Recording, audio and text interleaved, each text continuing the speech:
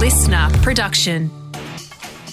G'day everyone and thanks for listening to The Scorecard, usually your fast, fun hit of sports news. Well, today it's a special day and there's only one thing we really care about, and that's the start of the Boxing Day test. There's enough on offer here on Boxing Day. Brett Thomas will be back with the regular Scorecard episode tomorrow, but right now we're going to talk about our favourite Boxing Day moments, and we'll start by doing one of our favourite things from the Willow Talk podcast, and that's to put one of our hosts on the spot and summarise a game in 60 seconds. Today, Hads, I want your favourite Boxing Day test memory. Have a think. 1, 2, 3. Set the scene for us. Give us your best summary. Your 60 seconds starts now. Well, the game I remember most is 2006. It was Shane Warne's 700th Test wicket. The theatre around it was amazing. Australia have just come off an Ashes series loss in England in 2005. That goes down as one of the most iconic series in recent history. But what I liked about that game, and the standing points out for me, was Shane Warne's 700.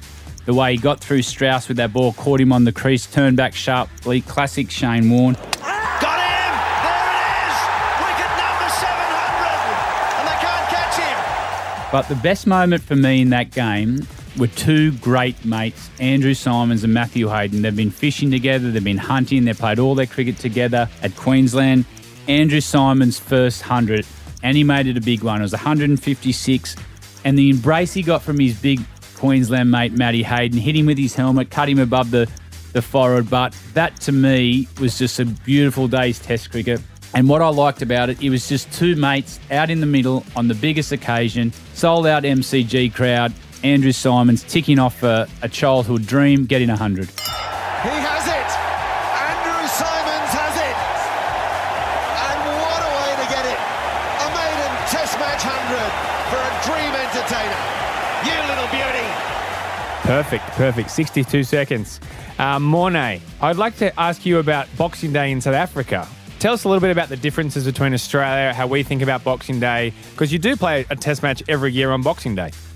We also, that's sort of massive for us, that period over December, New Year's. It's actually our key one in Cape Town. But we've got two venues. It's not like over here where it's iconically at the MCG, 80,000 people. We sort of move it between Durban and Port Elizabeth. We found out also over the years that we enjoy playing against Australia in PE. That wickets is slightly slower. And when Australia used to bring their big quicks, that they'll prepare like a slow wicket with not a lot of bounce. And we found we can just play our best cricket there. The band and PE always brings a fantastic atmosphere. But yeah, it's always a special time of the year, playing that Boxing Day Test match at home. Families getting involved, coming to training at Christmas Day. Yeah, so it's massive back home as well. And what's it like for the touring team? Surely it conjures up images of First World War trenches at Christmas when two opponents come together across the no man's land. Surely Hads welcomes you in and you have a big family lunch with the Australian team when you're in town with South Africa. Is that the experience? Well, I mean, Christmas is always about giving and making other people feel special. But on the cricket field, there's nothing like that. I don't think we've ever sort of on Christmas Day even sent each other a bit of Christmas cake. It's always a bit of abuse and intense moments on the field, but that makes up for great stories to tell years down the line. Yeah, it's a calm before the storm. But the one thing special about Boxing Day for us is it's obviously in a family time, and it's different. You normally spend the time at home. You have your Christmas tree. Your kids get up in the morning, see the Santa's gifts. So you got to write letters to the Santa. The kids do, so Santa knows where to go. The kids come to training Christmas Day. Then we all go back for a huge lunch together as a team. Santa Claus turns up, hands the presents out. And then in the afternoon, when you've had too much pudding, then you start to slow down and think about the Test match the next day. But it's a big family event, so it's a lot goes into it, not just on the field, but off the field. Your wife plays a huge role. There's, as you said, that Santa Claus has got to know where to turn up for your kids. So it's a special day for everyone.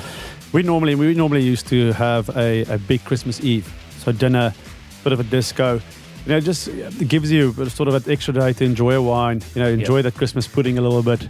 If you go too big on Christmas Day, you might be 5 down, or going at fives when you bowl first on Boxing Day. So we normally had quite a biggish day Christmas Eve, and then Christmas Day was more if the families were there to spend it with the family, or just a complete day off and getting yourself ready with a bit of training in the morning.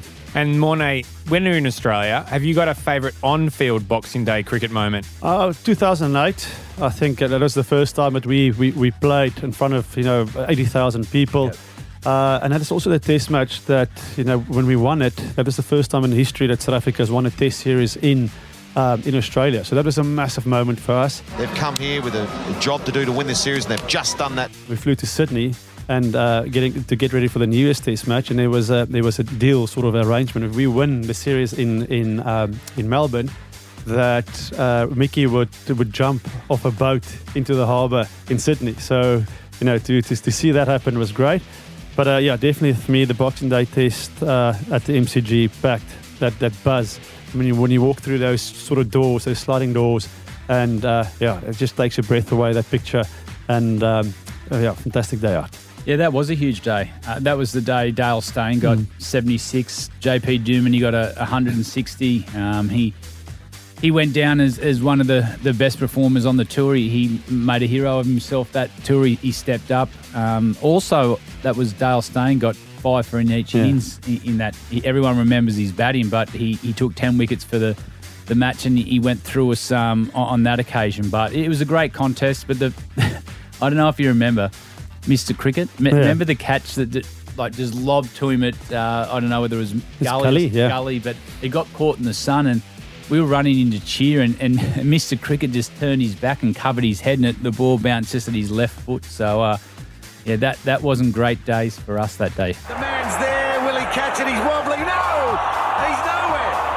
Straight into the sun. And Steyn gets 2.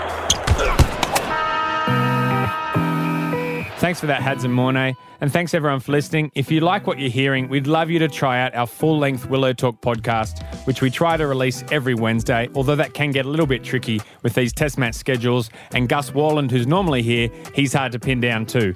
So if you have some time, we'd love you to listen to us and have a bit more cricket in your life. Hope you have a great Christmas, and Brett Thomas will be back tomorrow with another edition of The Scorecard. Listener.